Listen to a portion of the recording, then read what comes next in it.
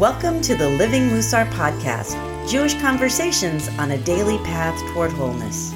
Today our guest is Ofer Geller. In this episode, you'll hear Ofer share the ways he creates greater distance between the match and the fuse. Ofer's journaling tips may even inspire you to begin or elevate a journaling practice. Let's hear how Ofer Geller is living Mussar. My name is Jenny Schwartz, and this is Living Mussar, and I have Ofer Geller here with me today. Thank you for coming and chatting with me about Mussar. So excited to be here. Yay! Yeah. Great. Well, I want to ask you so many questions about your Mussar practice, but let's get started with, how did you get into Mussar?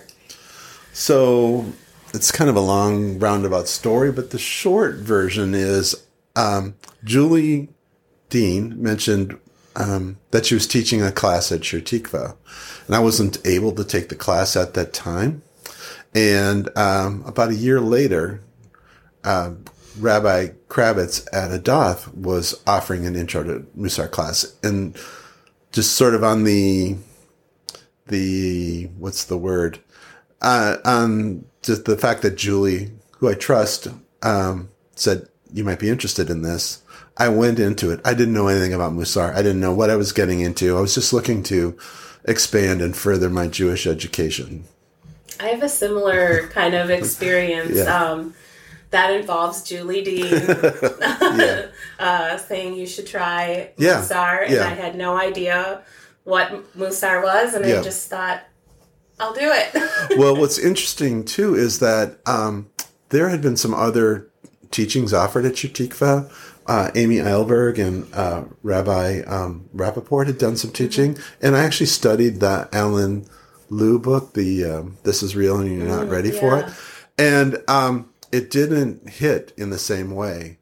So I think this is really, truly a case of when the student's ready, the teacher shows up. Mm-hmm. I don't think I was ready earlier on. And I was actually kind of surprised to learn that there had been offerings in the past. And so, it was really exciting. Yeah. I love that, what you said about when you're ready, the teacher will be there. I can relate to that. I think about my practice of Mussar and what if I had started earlier, and I don't think it would have been the same. I don't think I was ready until that was kind of my initial reaction, because it was so impactful and meaningful right away. It was just like, where was this 20 years ago? And then to learn, you actually were exposed to this a few years before. It was like, okay, this is really clear. This is what this epitomizes. I find when I'm practicing Mussar, I can kind of look back at past Jenny and be like, I would have never been able to do that. Absolutely. In the first year, it was just like, you're not reacting how you used to react to this, So, having that validation that what you're practicing and working on is actually has a meaningful impact is pretty cool. Yeah. And for me, it just helped motivate me to stay with it. Mm-hmm. Yeah. In your pre-interview, I was reading that you talk about like an aha moment being lengthening the distance between the match and the fuse. Yes. You want to talk a little bit about that? That's my favorite. I have Post-it notes strategically placed around my house saying that. Right. Well, that was really one of the first teachings that I could kind of sink my teeth into. And I don't know, it's that pause before you act. It's asking yourself, what is useful here? Is what I'm about to say helpful? Mm-hmm. And when you're able to do that in real time, in the middle of an argument, let's say, you interrupt, and myself, I should say, I should use I statements.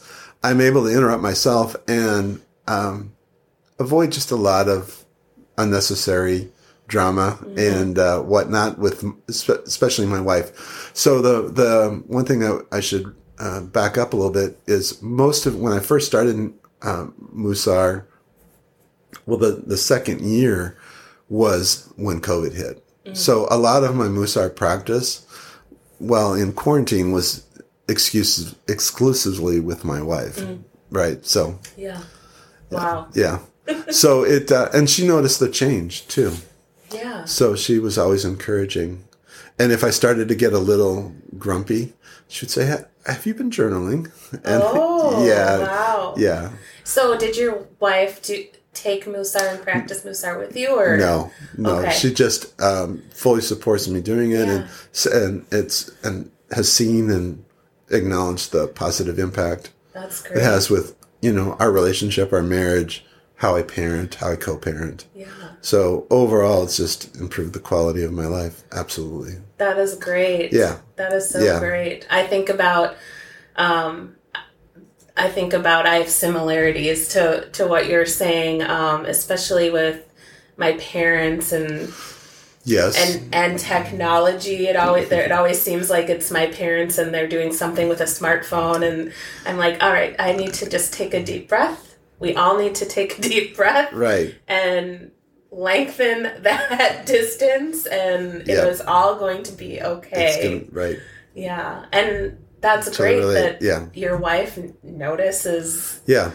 Like she can tell that. She can tell, yeah. That's really great. Do you notice differences? I mean, can you notice there's a difference? And then the way you interact with like people outside of your family? I notice because I'm not, the highs aren't as high, or the whatever, the emotional dust isn't so much in the air, and I'm able to like recover quicker. Yeah. If that makes sense. Yeah. So one of the daily practice phrases that I lean on is, in front of me is a holy soul. Mm-hmm. So, when you're confronted with the stranger in a situation and things are escalating or you're being challenged, I often go to that one to just sort of like calm myself a little bit. Yeah. It's all about sort of just not letting that emotion take off. Yeah. If you know what I mean. Mm-hmm. Yeah. I do. Yeah.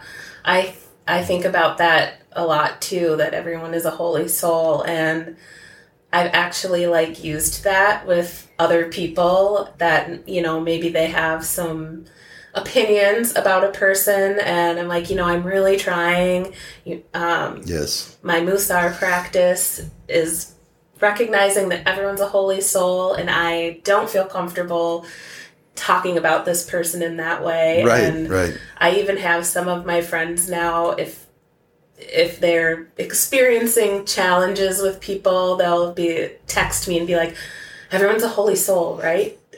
People are still holy souls. And I'm like, yes. Right. Everyone is a holy soul, and will what I'm saying be helpful is another one. So when I realize like I'm in a conversation or a disagreement or misunderstanding, it's probably a better description, around a situation with specifically my wife, I will ask myself in my head, is what you're about to say going to be helpful? Mm-hmm. And when I recognize it isn't, I'm able to I don't have to go there. I know it's like, this is not helpful. This is not going to be useful. Yeah. And it just avoids a lot of pain and stress or, emotional expenditure that's not necessary. Yeah. That makes sense? It does make sense, okay. Yes.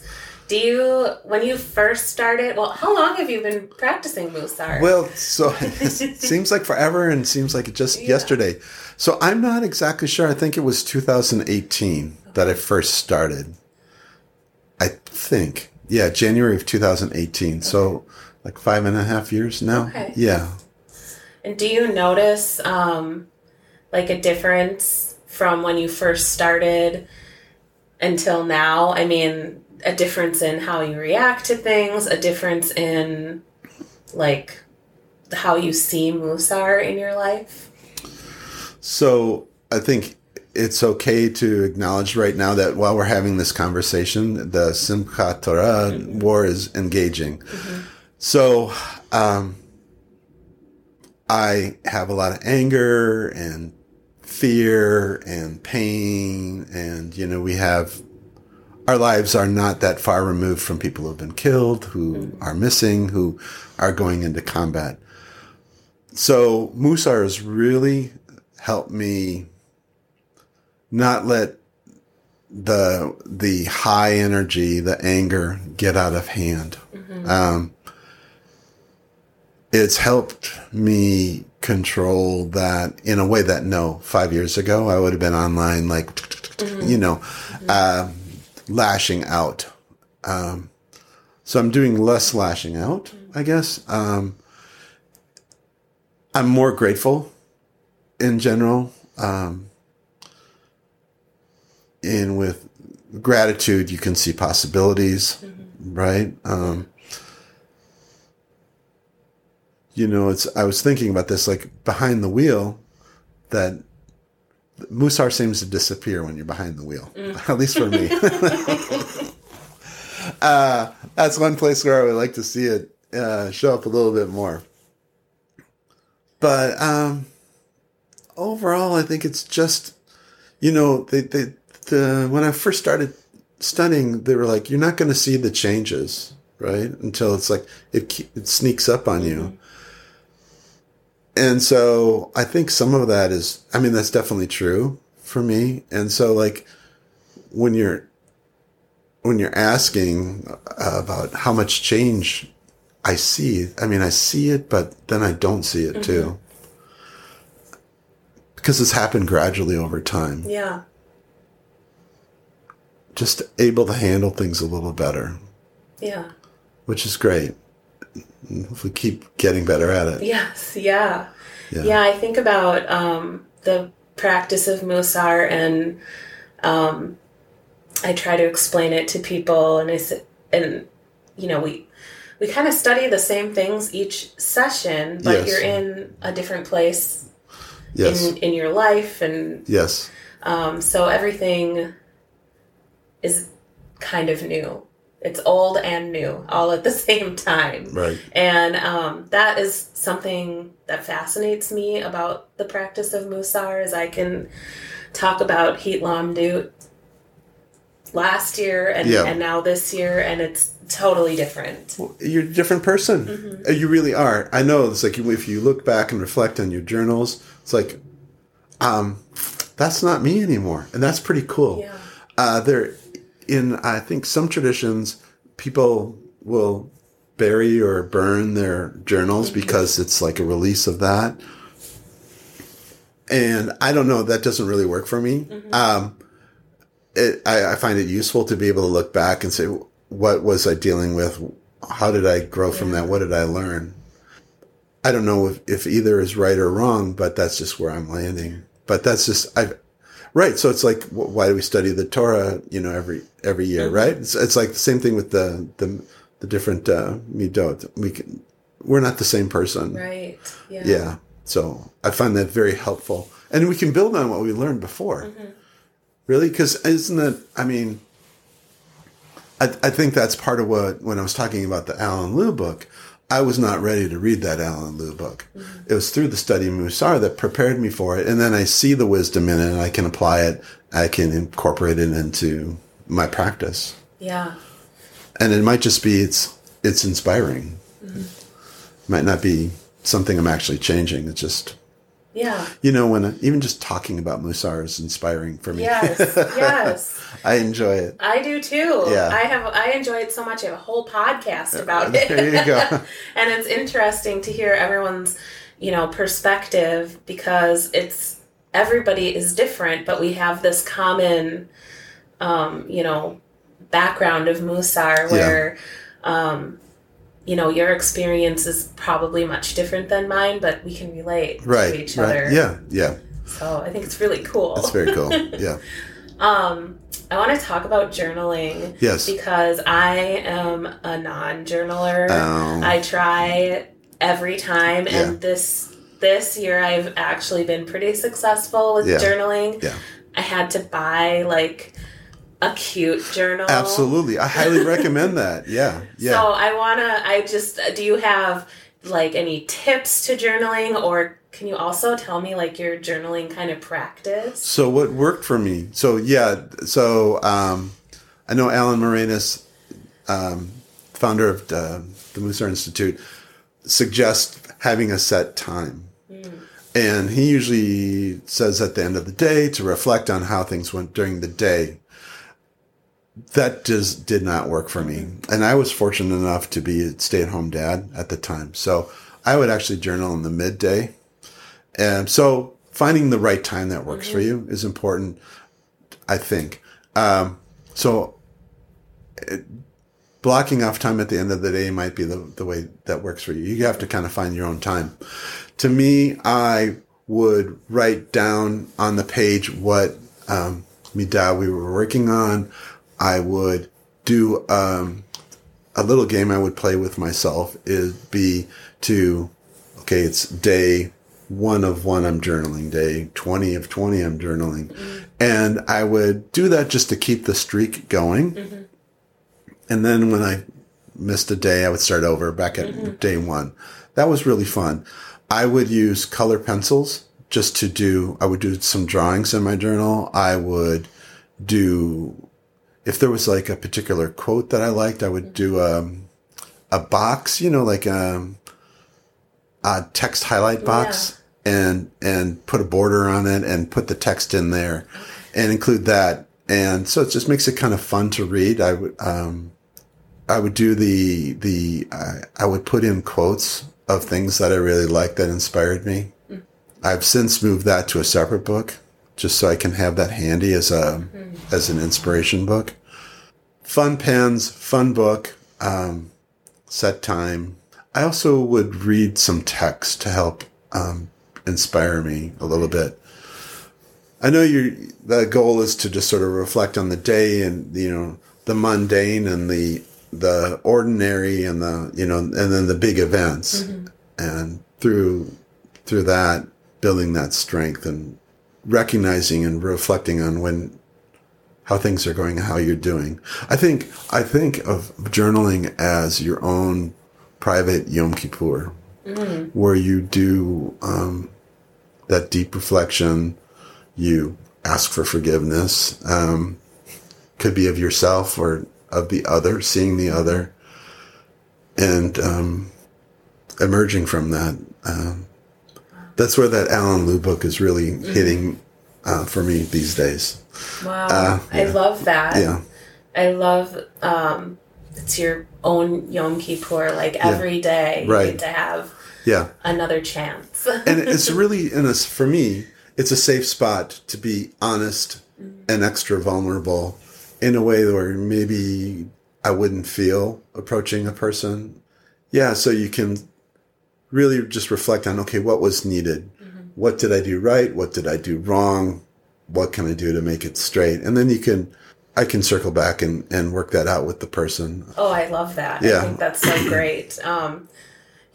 You've inspired me to keep at the journaling. I am a big journal advocate. Yeah, I think I journaled a lot when I was a kid, and I think my mom would always, I'm going to read your diary, and so there's maybe some like weird journal trauma. Absolutely, for me. That would be very traumatic. But trust.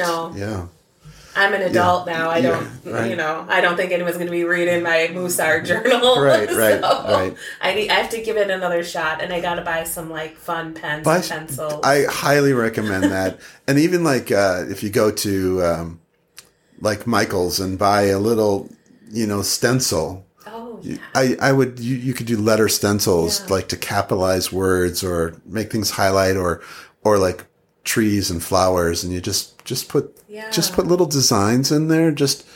Or if you're having a bad day, you make the sad face or little things like that, just to inspire your creativity and just looking for different ways to channel what you're experiencing. I really like that, using it as kind of a multimedia type expression of your practice. Especially starting out, it really helped. It really helped me going. And like I said, I would put Heshbon Hanefesh across the top of the page and the Midah too, just as like a visual reminder. Okay, what are we working on here? I'd be interested to hear what works for other people. But that's what works for me. I ask everyone because I am just getting into the journaling and I'm learning a lot that is turning out to be very helpful for me in my journaling journey. Yeah, that's great. Thank you. Yeah, you're so welcome. Yeah. Well, I thought it was interesting reading about like Bahira points and what you had said to Bonnie about Bahira points. And what did I say? So you said a lot. You said all these paragraphs, but basically, let's see. There was a part in here that I thought was really cool. Well, I mean, that's what we're talking about with separating the match from the fuse. It's all about those choice points and how are you going to choose to react to this? Mm-hmm. And I think isn't that what Mussar is really about? I mean, we come into our adult life with a set of tools that have been really effective and got us through, our teenage years and whatever. And we're beat up, we're battered, and those tools might not be so useful anymore.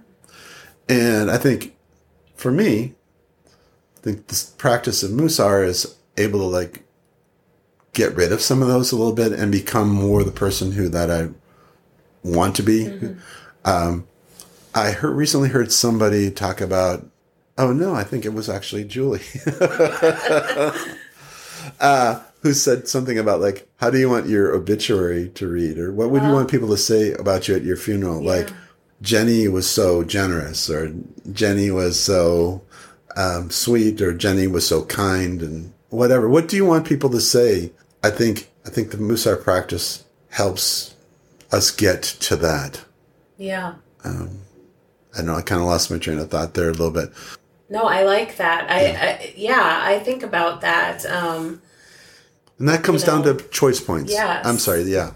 Yeah, I think about how do I want to be perceived in the world to other people, and what can I do with my Mussar practice to like elevate that and to get to that point. And I think the other interesting part is that it is sort of like building blocks. So, maybe I want to be at this particular level or be seen in this way. Right. And then the more I practice Mussar, it's like, but now that I've achieved that, now I can go to this That's place. Right. Yep. And it's really interesting to kind of see that progression, which, as you said, you don't always know it's happening. But right. Do you read your old journals and say, whoa? I have. Okay. I don't on a regular basis. Sure. But I was going to throw mine away or bury it or burn it or whatever, but I still have it. I decided, no, that practice doesn't work for me. Mm. But the one last time I did, it was just like, the lesson I took away from that is that's not who you are now. Yeah. So I don't really need to go back to it. Yeah. I guess anymore, I should say, because we're not in those situations. I mean, I'm a whole different person now. It really, my Mussar practice has been transformative, and I'm like just so grateful for that. You know, that's great. Yeah, yeah, I can see going back and being like, wow, look at how far I've come. Yeah, and I can also see saying, oh, that's not who I am anymore. I don't need to relive that. Right. That was something that happened. And yeah, and it's part of why I went through and I harvested out all my like inspirational quotes that I liked and have that in a separate book. Mm. So I don't have to like go and trudge through my old journal like, what was inspiring me, and now I will go and look at that book more often just for inspiration. Yeah. Just reminders, that's really cool. Keep that keep the heart, the soul full, I guess is the goal there. Yeah. That's really great. I love that idea of having a separate book and, adding to it. Yeah. That's really cool. Yeah, and then about a nice, pretty book. Yeah. And that's part of it. Like, make it pleasant to pick up. Yes. Make it, whatever, like, turns you on like that. Maybe you just need a notebook from Target, but, or you can have a nice leather-bound book with the Tree of Life on it. Right, Whatever works for you. Yeah. For me, it's like, it's part of the inspiration. Yeah, I think it is for me, too. Getting a book that I think is nice to look at and enticing to write in is really great. Ofer is showing me his incredibly beautiful journal. It has a Tree of Life on it. It's handmade, hand-bound. Yeah. Wow. It's just so nice, yeah. And it's got a little, like, marble or... Yeah, for leather to go around it, and I think it attaches. I don't know. But okay. Yeah, but this is just so nice here. Yeah. It's beautiful. Yeah. Well, I would want to write in that. Yeah. Yeah. Let's see. Well, I want to talk a little bit more about your practice. We've talked a lot about journaling. Are there other things that you do, like, on a daily basis or just kind of consistently that you've learned or developed by practicing Mussar? So, usually... when I first started, I would put things on note cards and have it handy to read. Specifically, like, if it was inspirational phrases around the Midah. What I graduated or transitioned to was using the notes feature on my phone, or reminder, but not notes, reminder. And so I will program a reminder to pop up on my phone daily with the different phrases. And so I do the Moda Ani every day. Mm-hmm. And then I'll do different things. I stagger them, like every 9 days, every 7 days, things like that, different phrases. And so that's really good. That's really helpful for me. Like one is is what you're going to say helpful. I can remember one day that popped up on my phone, and I just really leaned into it. A couple hours later, it was like, the timing of that was really good. But so that's some people use Post-its. The 3x5 cards are great. I found that also when I was first starting my practice to be really, really helpful. Mm-hmm. Just to have it in front of you. Mm-hmm. I think that's part of it. Is like, I think with any skill, any life thing we're learning, the more you work at it, the more you're going to get out of it, right? So people can study Mussar and not do any of these things, and it might not. I mean, Mussar's not for everybody, right? Mm-hmm. First of all, let's just say that.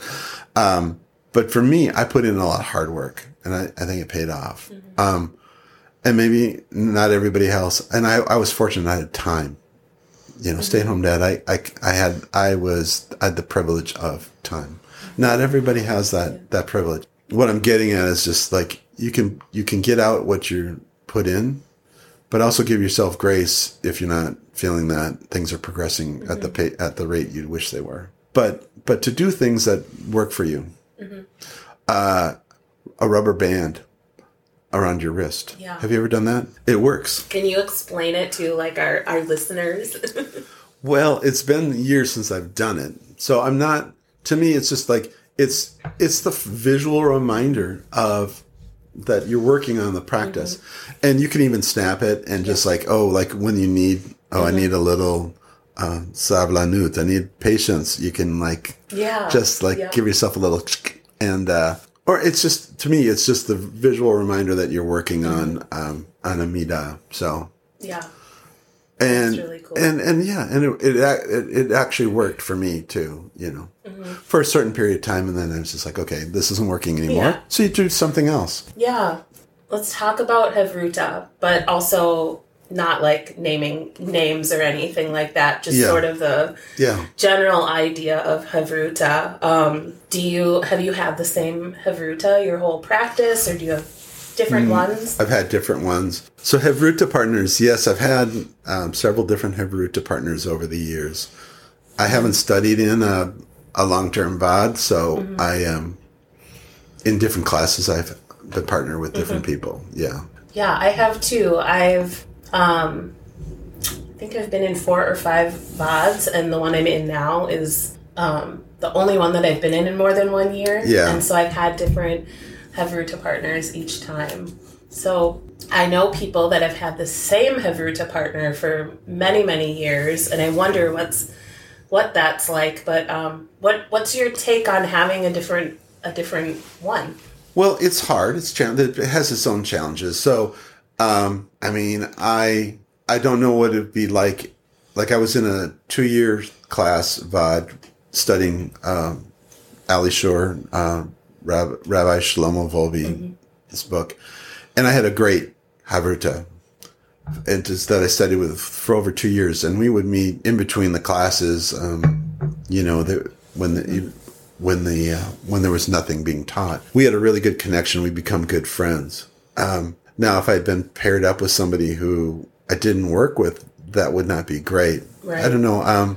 So I've been really lucky to have been partnered up with a really great Hevruta partner.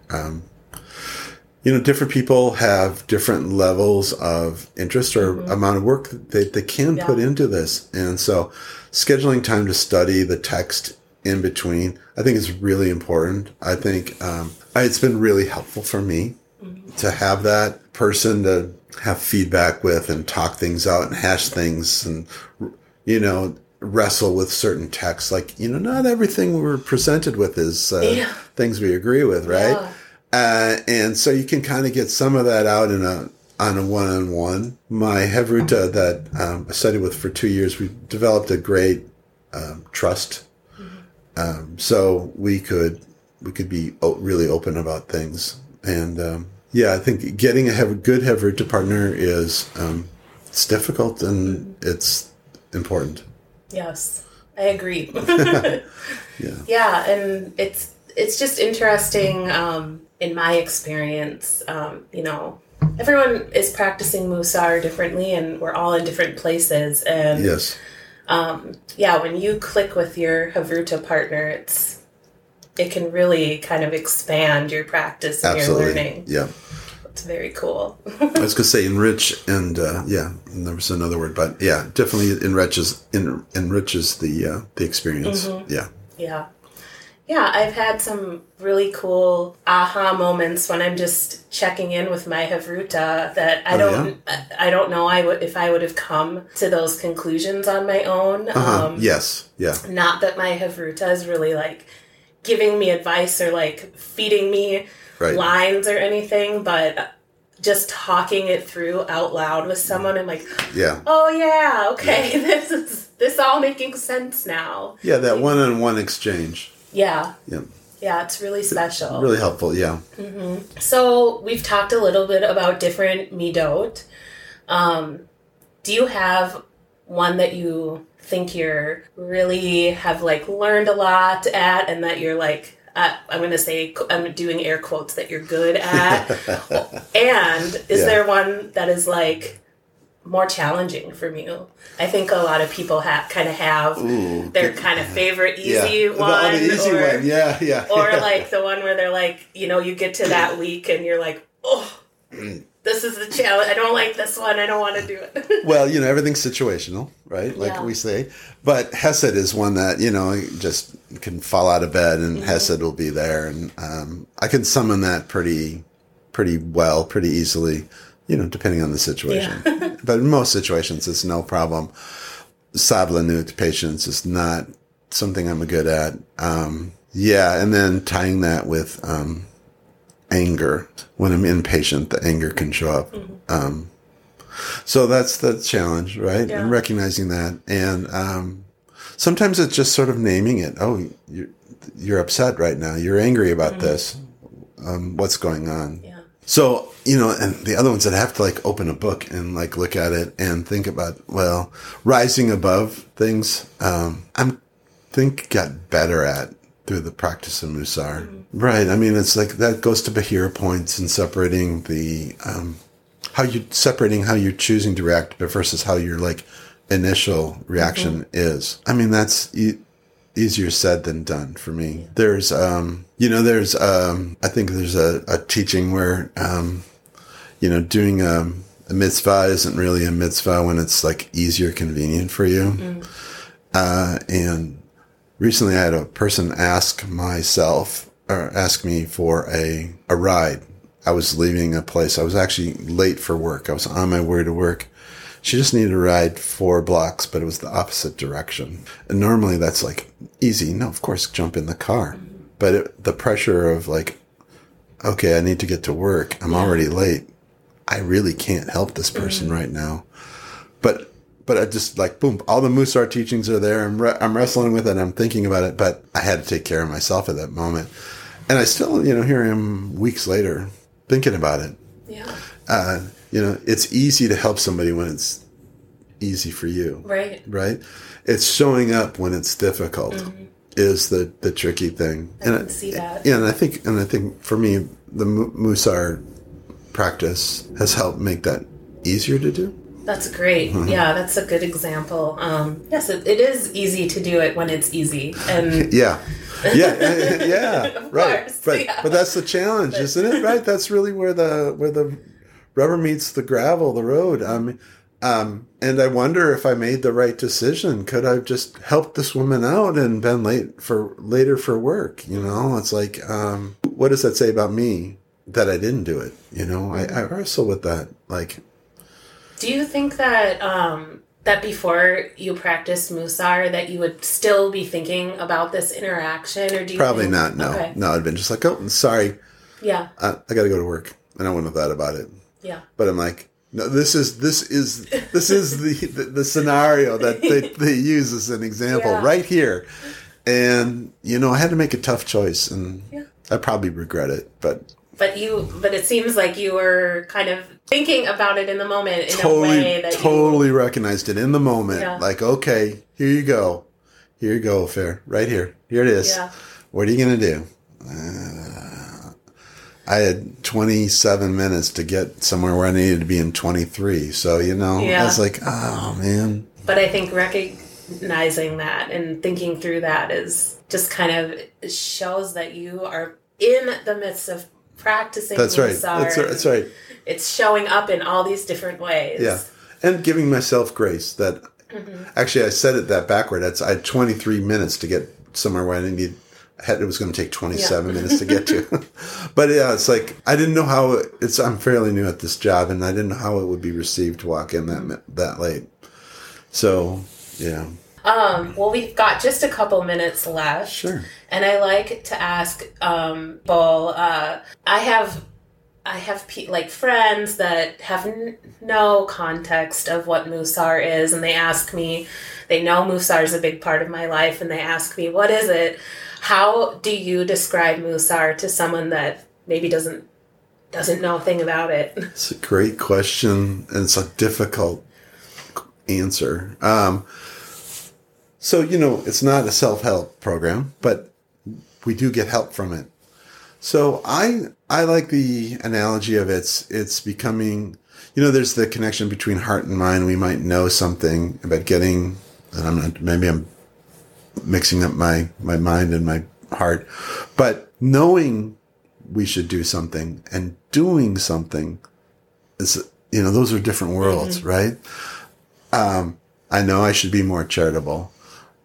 Reaching into your pocket and writing that check. I knew I should give this woman a ride, but I didn't give her the ride, right?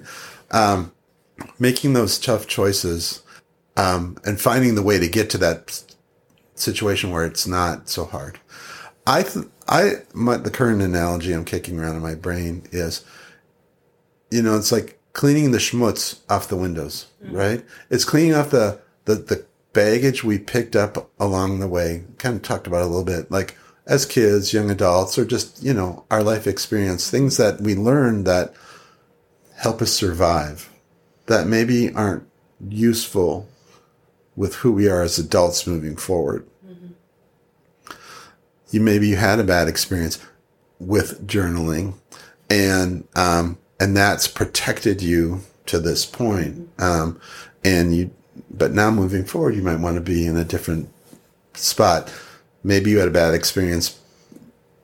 Maybe you ripped off making a donation to a charity that turned out to be fraudulent or whatever, and you're safer with your money, let's say. Letting that stuff go. I don't know if I answered your question, but yeah. Well, it's subjective, right? It is. I liken it to removing the obstacles we have in our own lives out of the way, to become the people that we want to be, and that we see that the potential that we could be. But I don't think you ever stop learning. It's all about growth and learning, and I'm excited by that. Yeah. To be able to learn something new, to grow. Yeah, it's a practice. It's right? It's a practice. A lifelong practice. It really is a practice, and the practice never ends. And whether you're engaged in it or not, the practice is still there. I love that. Yes, yeah. I agree. Yeah. Yes. Well, Ofer, it has been so great to have you and to talk to you about Mussar and learn a little bit about your journey.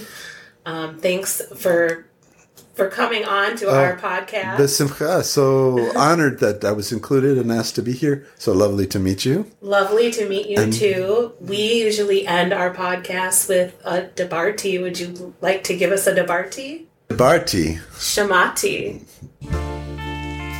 Thanks for listening to the Living Mussar Podcast. Living Mussar is brought to you by Twin Cities Mussar.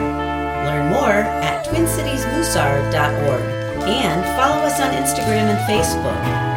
Living Mussar is created by Bonnie Deichel-Hoffman, Michael Cooney, Jenny Schwartz, Julie Dean, and the growing community of Twin Cities Mussar.